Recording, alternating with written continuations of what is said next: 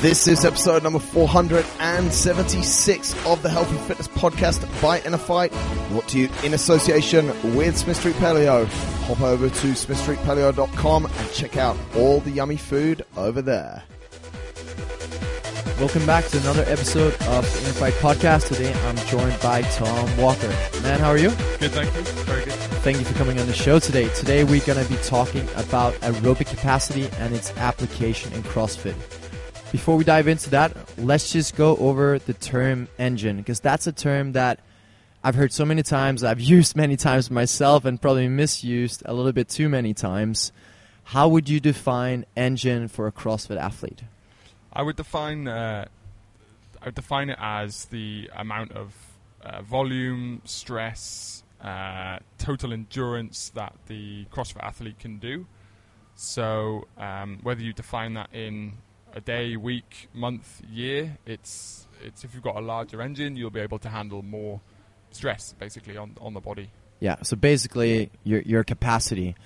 One thing for me that's, I think I have been misusing or misunderstanding about capacity and engine for CrossFit athletes is that movement economy and movement efficiency is a huge thing as well. Like, I used to be, or I've been pretty decent on a rower, for example, for a 5K row, but as soon as I have to do a workout as, in same time frame with thrusters and burpees, I wouldn't at all be able to express that capacity. So we had to kind of go back and look, and the first couple of years I always thought, I just need to row and bike more because my capacity is not good enough, my engine is not good enough. But really my thrusters were super inefficient, as well as for my burpees. And just fixing that little thing, which was pretty effortless, fixed so much. So I think in many, many cases, it's really important that if you are judging your performance based on engine, that you take two principles or two things into consideration. One being your capacity, which was what you spoke about, and the movement economy, so how efficiently you can move throughout those movements that you're challenged in. Because in CrossFit, to be honest, we're challenged in so many different ways and domains and complexes, and it's very difficult to define, someone's engine. Yeah, definitely. Like, someone coming from an endurance sport, you might say has a huge engine, often referred to as like diesel engines. They can do 5, 6, 7 hour rides, doesn't touch them. Put them in a CrossFit workout and it's chaos. Direct. Yeah, so like it's just a very broad term that a lot of people use for basically endurance. Yeah, but the main thing we want to do with this podcast today is to explain how aerobic capacity training that we see typically from the endurance sports and your side of things, how that can be applicable for CrossFit athletes and how they can structure it into their training and how they can use it to improve their overall fitness, as in CrossFit fitness. Yeah. First, before we do that, we want to define what is the aerobic system and what does it do? Yeah, so it's made up of a few things, but essentially to take it through a simplistic journey, it's from the time that you start to breathe oxygen in, how the oxygen is brought into the body, where it's brought through to be to oxygen to be delivered into it, which is into the lungs, which then gets transferred off around the body, and then the waste product, carbon dioxide, and the other waste products of the cycle get put back out, so through how you breathe or back into the waste system of the body. So it's all a large process. And as you get better at endurance, essentially you just become more efficient at delivering oxygen into the muscles of the body. So it's our way to deliver energy using oxygen, whereas in CrossFit often, and sometimes, we're mainly doing anaerobic stuff when we're doing those short workouts, but the aerobic system is always working at all times unless you're in a very, very short 10-second sprint, basically. Yeah, so the energy system is, your body is always, the muscles feed off ATP, so that's always has to be generated, and it's how that ATP is made. So it's either through oxygen, glycogen, or through pure ATP. And obviously they all get re-established over different periods of time, which is why you can't go purely glycotic for over 3, 4, 5, 6 minutes. you have to use some of the oxygen system as well, which is why aerobic capacity, what we're going to talk about today, is so key for all sports. Unless you play a sport that is literally, a minute long, which you might say maybe some of the power sports. Yeah, some of the Olympic javelin, sports. Shot put, something like that. Weightlifting. Yeah. But then their total training time will be dampened if they haven't got the ability to take on more load and stress. Which is one thing that's super cool about having that aerobic capacity, is that the bigger that base is, the more volume you'll be able to recover to handle, and the more volume, the more training you'll be able to recover from. Exactly. And that's, from event to event, from day to day, from week to week, and throughout the year. Yeah, exactly. So how do we develop this aerobic engine? Well, yeah, it's a really good question. A lot of people have different ways of attacking it. A lot of people have come up with different systems or renamed other systems. Yeah, to come out with reinvented the wheel. Reinvented the wheel. Essentially, like with most things in the body, how we get adaptation is you create a different stress, a different stimulus for the body. So I think a lot of the successful CrossFit guys, from what I know, did endurance sports when they were younger. So they might be have been swimmers or track athletes. Well, not many cyclists in there, but they would have done a sport that was prolonged over a longer duration than normal. Like, for example, swimmers, they spend like 6 hours a day in the pool. Yeah. Brent Fikowski, one of the best CrossFitters in the world, is a former swimmer. And you're definitely right with the endurance part. But there's definitely a lot of people who also didn't come from that kind of background. But the reason why they can still be the best is because they didn't need to develop all of the other things in the meantime. But even then, on like a college football program, they're going to be doing insane fitness in the off season. If it's anything like the rugby seasons in the UK, they take a dedicated 2-month block of pure, there's no skills, there's no rugby involved, it's fitness. Yeah. And if you've got that 2 months from the age of, probably they start pre-season now with kids down at 11, say, up to youth and then into seniors, that's a huge amount of time to be exposed to endurance training that other people who might have just not played sport or starting fresh into CrossFit haven't had. So there is a big advantage, and it's that time it's taken for it to come. So you see it in endurance sports now. A lot of guys reach their peak when they're hitting late 20s, early 30s, and even some into their late 30s. And you can almost start to predict where they're going to hit their endurance peak because it takes such a time to build. You can be right, 5-6 years down the line, this is where they're going to be at the point. Like the Grand Tour riders, for example, of the Tour de France. Yeah. Insane mileage every day. It's an incredible amount of stress put through the body. Yeah. You cannot get a young guy coming in off the young squads coming through. He's just never going to win. He might have a really good week, but then the guys who have just your Chris Froomes, your Tom Dumoulins, they've got that even bigger base that can carry them through to the final week, the final days, and everyone else is absolutely smoked and they're still going on. And that, to me, is a very good sign of what endurance is. The different roles that different people play in the cycling teams helps you to really understand it. The power guys, they tend to be the younger ones. They have more, they've less time to go endurance, but they're younger, so they can handle more high velocity stuff. So, for example, the higher muscular force, so they might be better sprinters or domestiques for the short, sharper to look after attacks and things. Yeah. But they haven't got that deeper base that the guys who are winning the 3-week tours have got. And I think that's kind of a nice way of looking at it within so it CrossFit basically as well. Comes down to a little bit like your training age. You can, if you're a coach and you take a client on, you kind of really have to do your research on how far they are in their training journey in order to predict when this person will peak for that particular sport. Exactly. So when we're looking at it with CrossFit guys, is how do we build that quickly? Well, it's not how do we build it quickly. It's how do we keep you training it consistently? How do we stop you getting bored?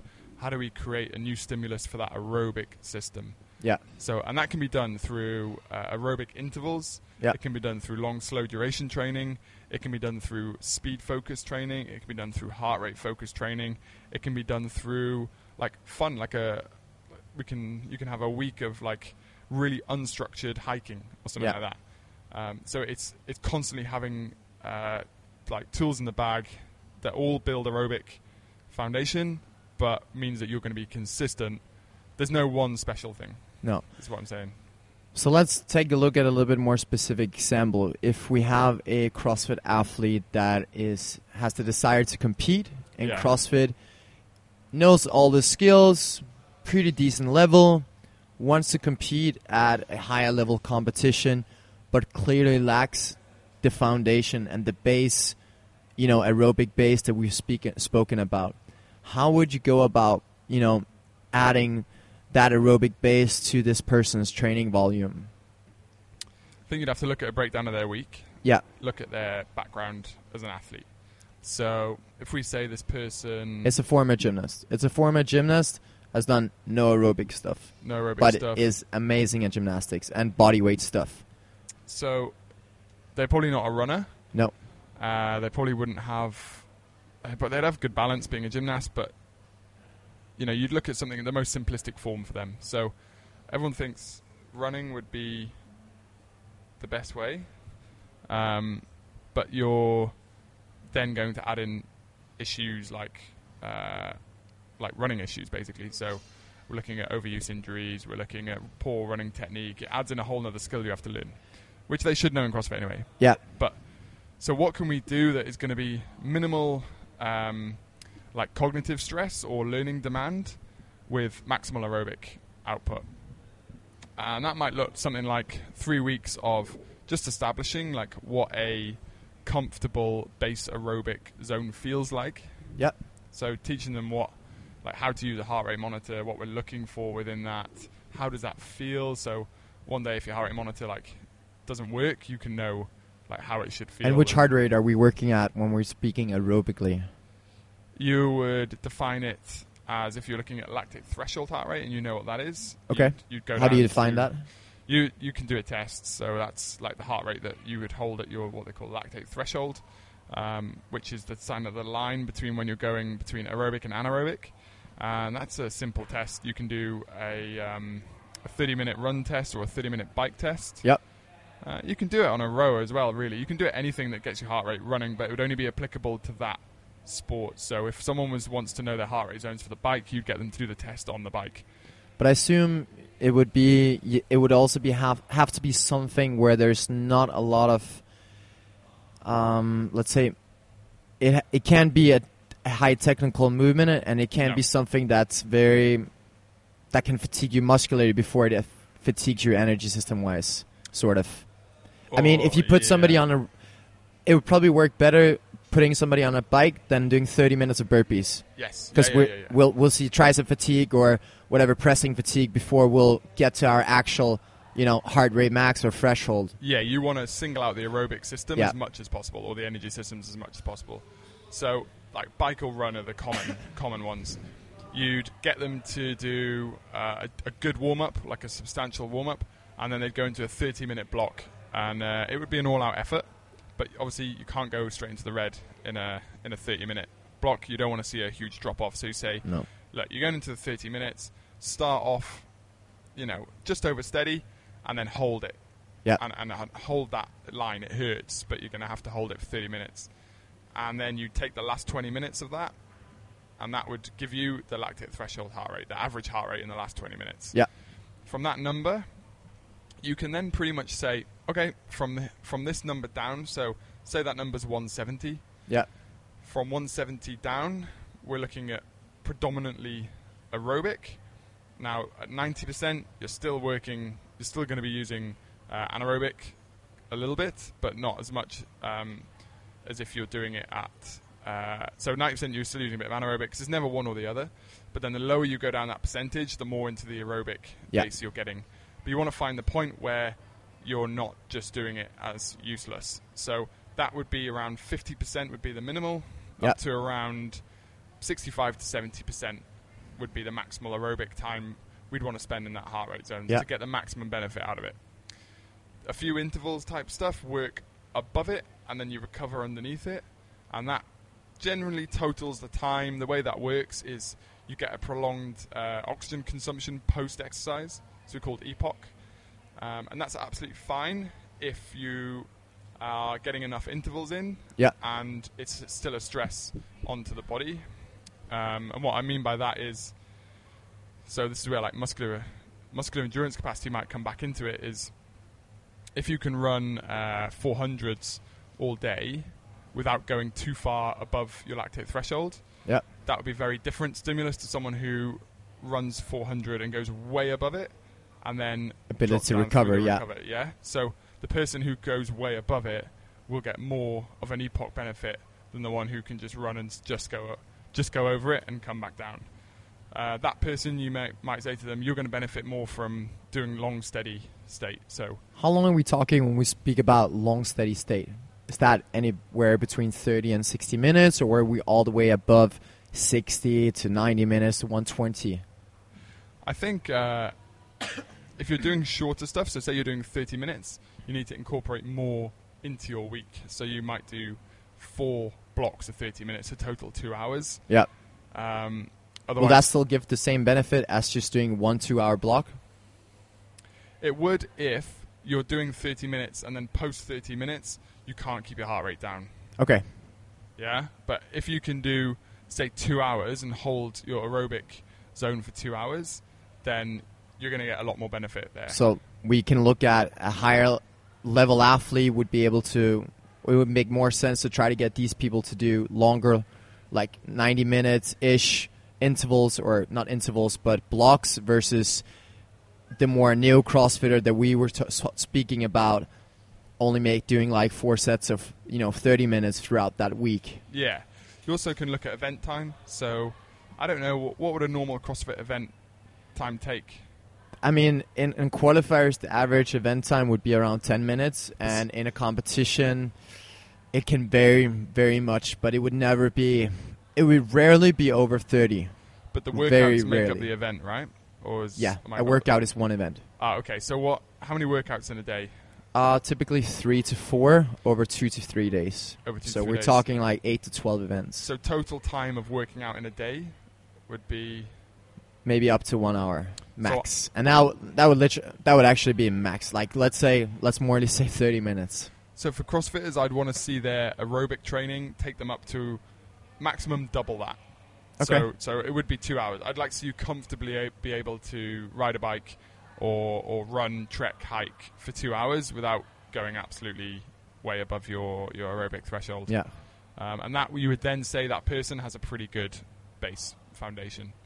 How many times a week could a CrossFitter, or let's just say an endurance athlete, apply these principles? I mean, in CrossFit, we have to develop so many other things in the meantime, and that's why I think a lot of people are confused, and that's why we're trying to do this show, in order to, clarify how we can apply these aerobic capacity sessions into our already super busy schedule, where we have to, get super strong, improve our gymnastics, skills, all those kind of things. Yeah. And then in the meantime, also develop a mass aerobic base. I guess you can sort of look at, if you have a fairly new CrossFitter, or, a CrossFitter that's wishing to compete, that we can look at like a 5-year template for this person if they're really dedicated, and say, all right, for the next 2 years, we're only going to focus on aerobic development and, maybe maximal strength. And then later on we can, change that focus, because it'll be hard in 1 week to fit every single thing in. Also, because the adaptations from strength and adaptation from aerobic capacity are sort of not the same. Conflicting, which is what we spoke about before in the podcast we did a few months ago. Exactly. So I mean, from a 5-year template, that'd be so good to sit down with someone who wanted to do that. And I'd probably say that you'd look at least the first 2 years to have a big emphasis on aerobic capacity. Okay, so if we have an athlete that, when we speak aerobic, we're below that 65 to 70%. That's what we agreed on. Yeah. So from 50 to 65. And we could put an athlete through 2-3 sessions a week. How many times a week would it require to see like proper progress throughout, let's say, a 3-month block? Yeah, well, the more untrained you are, the quicker the progress you're going to see. Yeah. The more trained you are, the more you might have to think a little bit more about periodizing things. So being able to add in more stress at times where other stresses aren't so much on the body to spike a reaction to the aerobic training.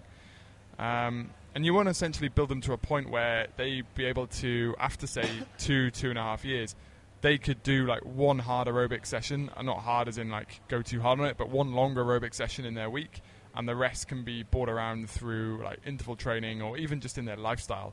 So like commuting to work on a bike or using their active recovery days, because they've got that larger aerobic base. They can that means they can have a true active recovery day, which a lot of people in quotation marks have active recovery, but they're not actually recovering. They're still working hard from it. Whereas someone with a good endurance base, a good overall ability to take on stress through exercise, can have an active recovery day as it properly should be. So the more they get into the journey of it, the more you'd want to basically take away the need to train it so much. Yeah. Okay. Just back to active recovery days, I think this is where heart rate monitor really comes into play, especially for CrossFitters, is that you can really use that heart rate monitor during your active recovery days, if you're at that level that we spoke about, to keep you under that, under that max effort, so that you don't get carried away, because it's so easy. I know it for myself to all of a sudden start like going a little bit harder, or like, just pushing because you're getting bored. And one way to get out of the boredom is, to start pushing. And we like that feeling of being out of breath. And like you said, it can almost feel like a waste of time. You've sit on a bike for 40 minutes at a low heart rate. Like, it's just boring. But the fact is, you need it. Like, it's going to flush your body. It's going to help that aerobic development. And that's just necessary. CrossFitters are very good at being in the middle. Yeah. Very good at it. And let's talk about that, because we've had this talk before, and you've mentioned, I've read many places that often in order to improve that middle part, you really just need to go really long and really short, and that middle part will automatically improve. Yeah. You agree on that? Yeah. The middle, the gray zone, tempo, zone 3, it's called many things. And people like either avoid it like the plague, or they just get completely stuck in it.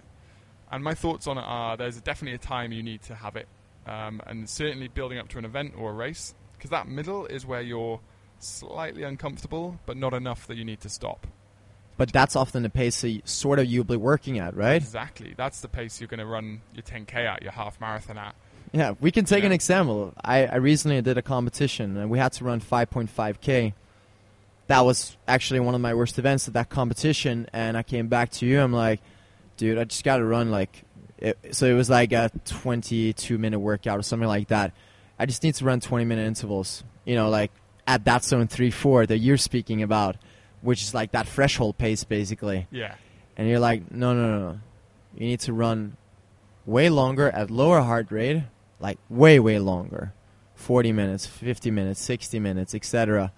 And then you need to do interval-based training that we do on our Track Tuesdays with the Inner Fight crew. Yeah. But what is the explanation behind that? Because I think, in your head, you're like, it's like kind of like, I want to improve my squat, I'm going to start squatting more. It's not always that simple. Yeah. Okay, so you want to run a 5K in 20 minutes. Yeah. So it's logic. Right, I'm going to go out and I'm going to run at 4 minute per kilometer pace until I can hold that for 20 minutes. Yeah. And for someone... for 1 in 100, that might work. Yeah. And they're just like, yep, that's what I'm going to do. I'm going to run at that. Fine. My point to it is, and with you was, okay, to run that 5K, that's pretty fast, we're going to need some good speed work in it. You're going to need to enhance your muscular capacity to keep speed while under fatigue. Yeah. So that's where we need speed intervals. We need 200s, 400s, possibly up to 8s, but 2 4s and 6s, and you're going to have to hit those consistently in times. So how do we get that more consistent times? How do we show up like once, twice a week and be able to get that speed? Well, you've got to have the aerobic base there to handle it, to handle the volume that you've also taken on through your other training. So that's where the longer, the lower intensity, really easy running comes in for you. If you were to go out and try and hit that 4 minute per K pace, you would essentially just go down a really fast path to overtraining and fatigue, because it's not easy, so your body has to have a recovery stimulus from it, but it's not so hard that it stops you after 3 minutes. It's 20 minutes at a hard pace. Yeah. So that's going to take probably around 24 hours to recover from. Within that 24 hours, you're probably doing other things that are stressing you. So when are you next going to do that workout? When are you going to be recovered enough to go and do it? And what if you don't hit it on that one? You feel like you failed a day. And that's not obviously the way to program. Like, no. It might work for one person out there, but why don't we teach you to go faster? Why don't we build your base to enable you to do those high, faster efforts in a more repeated time? And then, as we're getting up to the event, now we'll start cutting out away we call it like cutting the chaff, so cutting out the long aerobic stuff, cutting out the super high speed stuff of repetition. We'll still keep it in a little bit for a neuromuscular effect. Yeah. But now we'll start dialing in your pace. And suddenly, 4 minutes per K feels absolutely fine, because you've been doing like really high intensity intervals, more points in your week, so you know what that true speed feels like. Yeah. Now we dial you back to 4 minutes per K. We put you in that grey zone, so you know where you're at, how it feels, and your body will adapt to it. And that's actually the complete opposite of this today. I did 800s at my 5K pace. But you know, it's a super good point, and I think we all get confused. But when I think about it, it's the exact same when it comes to, let's say, gymnastics. We have an athlete that, you know, does a gymnastic-based event, doesn't finish very well, but only tries to develop gymnastics in Metcons. So, like, let's take a workout like Fran, a super easy workout, 21, super easy in the sense of explaining it, not doing it. 21:59 thrusters and pull-ups. We have an athlete that couldn't do all the pull-ups unbroken, and they keep doing Fran in order to improve their pull-ups. But really what they needed to do is maybe look at, all right, is it pulling fatigue? What is it, the technical stuff? Dial it back, kind of like you guys do in endurance, is doing like just either skill work, or in the pull-up sense, like we could work on just pulling capacity or actually improving the butterfly pull-ups, so dialing it back. And once you get back into those, you know, Fran workout kind of types, you'll smash it, but you haven't been doing the Fran workout itself. Exactly, but you've been exposed to more of the movements that you come across in Fran. And I've seen you guys do it breaking down like the muscle up. Yeah. You'll have people do 3 weeks of like ring rows and tricep work, and that's exactly how it is when looking at trying to run a 20-minute 5K. Yeah. Same with triathlon. If people, you know, if that logic was used in triathlon, it would be, okay, well, you're going to do a triathlon today, and you're going to do it until you get fast enough to be good at it, and then you're going to do the race. And one of the things you said was, you know, overtraining, because, and that's one of the key things. It's not always the harder the better, because you finish some, let's say you did 800s today, like an idiot, and you're super fatigued after, but you felt like, man, I killed it today, I crushed it. But really, that's not the adaptation you're looking for, and maybe that effort's going to cost you. It's kind of like you have a piece of a cake, and there's only so many pieces throughout the day, and if you spend half them already on the first session, there's not going to be a lot left for session 2 and 3 or for the remaining week. No. So you really have to be careful when you go anaerobic, when you go aerobic, and really be smart about the programming. Is it hard to overtrain the aerobic system? Like, if we have someone, I mean, if we have an athlete that like might not be ready for 1 hour at zone 2, zone 3, would that You'll self-limit it. Okay. Yeah, you'll self-limit, because if they're not ready for 2 hours of zone 2, their body will let them know. Okay. So they'll either go too far out of the range, or their muscles will cramp up and stop. So it's not. You can get into a chronic fatigue state through low aerobic training. How do you recognize if you're in that state?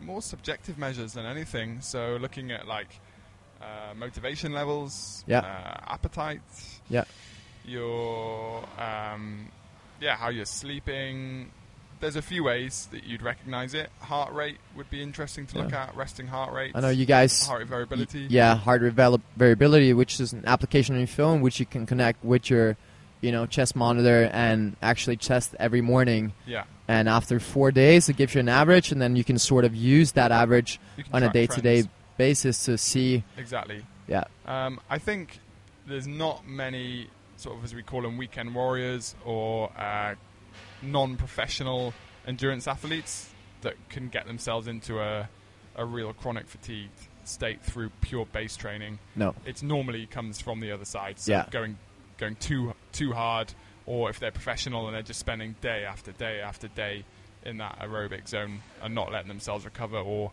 pushing themselves harder. Yeah. So the message here is basically don't be afraid doing too much aerobic stuff, but rather, be careful not doing too much of the anaerobic stuff, the stuff where, you're on the floor and you're killed and you're done and, you can't, you're just completely wrecked. And that's not what we're looking for. So if you are coming here to Interfight 5 times a week, you got to make sure that maybe not every day is a max effort day, and you have to be able to modify it from a day-to-day basis based on how you feel, because stress doesn't only come from training. The body gets stress from anything in life, work, relationship, all of those things. It puts the same stressor as training does. Yeah. It all piles up. So stress is stress. Yeah. The other thing you see is people thinking they've done too much aerobic base because they've come off a huge block of like high intensity work and they're fatigued, in a fatigued state, and then they find it hard to raise their heart rate. Yeah. And then they think, oh, I'm doing a lot of aerobic work and I'm getting really tired from it. And it's like, yeah, you are, you're not wrong there, but that's from off the back of all the high intensity work that you've done and not let yourself recover properly from it. Yeah. So it's kind of like, you're blaming the firefighters for showing up at the fire and causing it. It's just because correlation and causation are two very different things. So I think that the biggest thing for people is to be able to fit it in around their day-to-day lives. I think it was a really good thing what you said about, even just biking to work. Yeah. That can be aerobic, like hike in the weekend, or, in Dubai you go to Hatta, you hike for 2 hours, like that's aerobic base building without you knowing it, like at the best. It's hard in Dubai, like the clients here, you sort of trying to find their week to get more zone 2 in because you can't really cycle to work here. Yeah. You don't walk outside as much. There's a lot less walking around. So I think people get into the habit of like 1 hour sessions because that's what a lot of classes run at, is 1 hour. Yeah. So they think more in that hour is better. Whereas my clients like in the UK or in Europe, they do bike to work and they do run to work. And it's actually like, okay, you're doing loads of base here. Yeah. Like, let's actually get some actual quality into your schedule. So that is so dependent on where you are environment-wise. Yeah. One way I know that's kind of famous in CrossFit for developing aerobic base is using like an around-the-world kind of workout principle.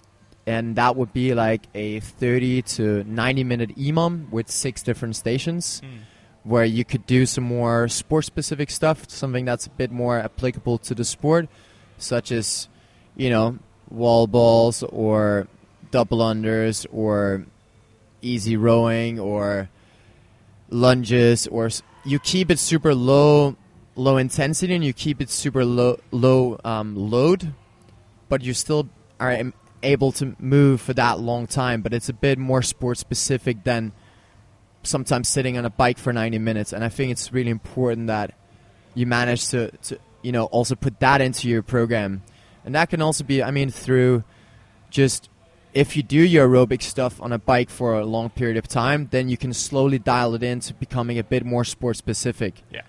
Such as, an EMOM for 60 to 90 minutes, incorporating skills. And that could be anything like minute 1, 6 pull-ups into 12 wall balls. Minute 2, 45-second aerobic row. Minute 3, 8 kettlebell swings plus 8 box jumps. Minute 4, bike, etc., etc. Something simple. That would be really nice to see if, okay, you can now do 90 minutes on a bike aerobically, very easy. Why can't you do a 90-minute around the world EMOM, like what's the movement that caused you to have problems, and it's a really good way to show weaknesses. That's true. And then highlight weaknesses to work on. So I love that idea. It's very good. It's quite an easy principle to use, but I think nobody kind of uses it simply because as soon as there's CrossFit elements in a workout, people just want to hit it hard. Yeah.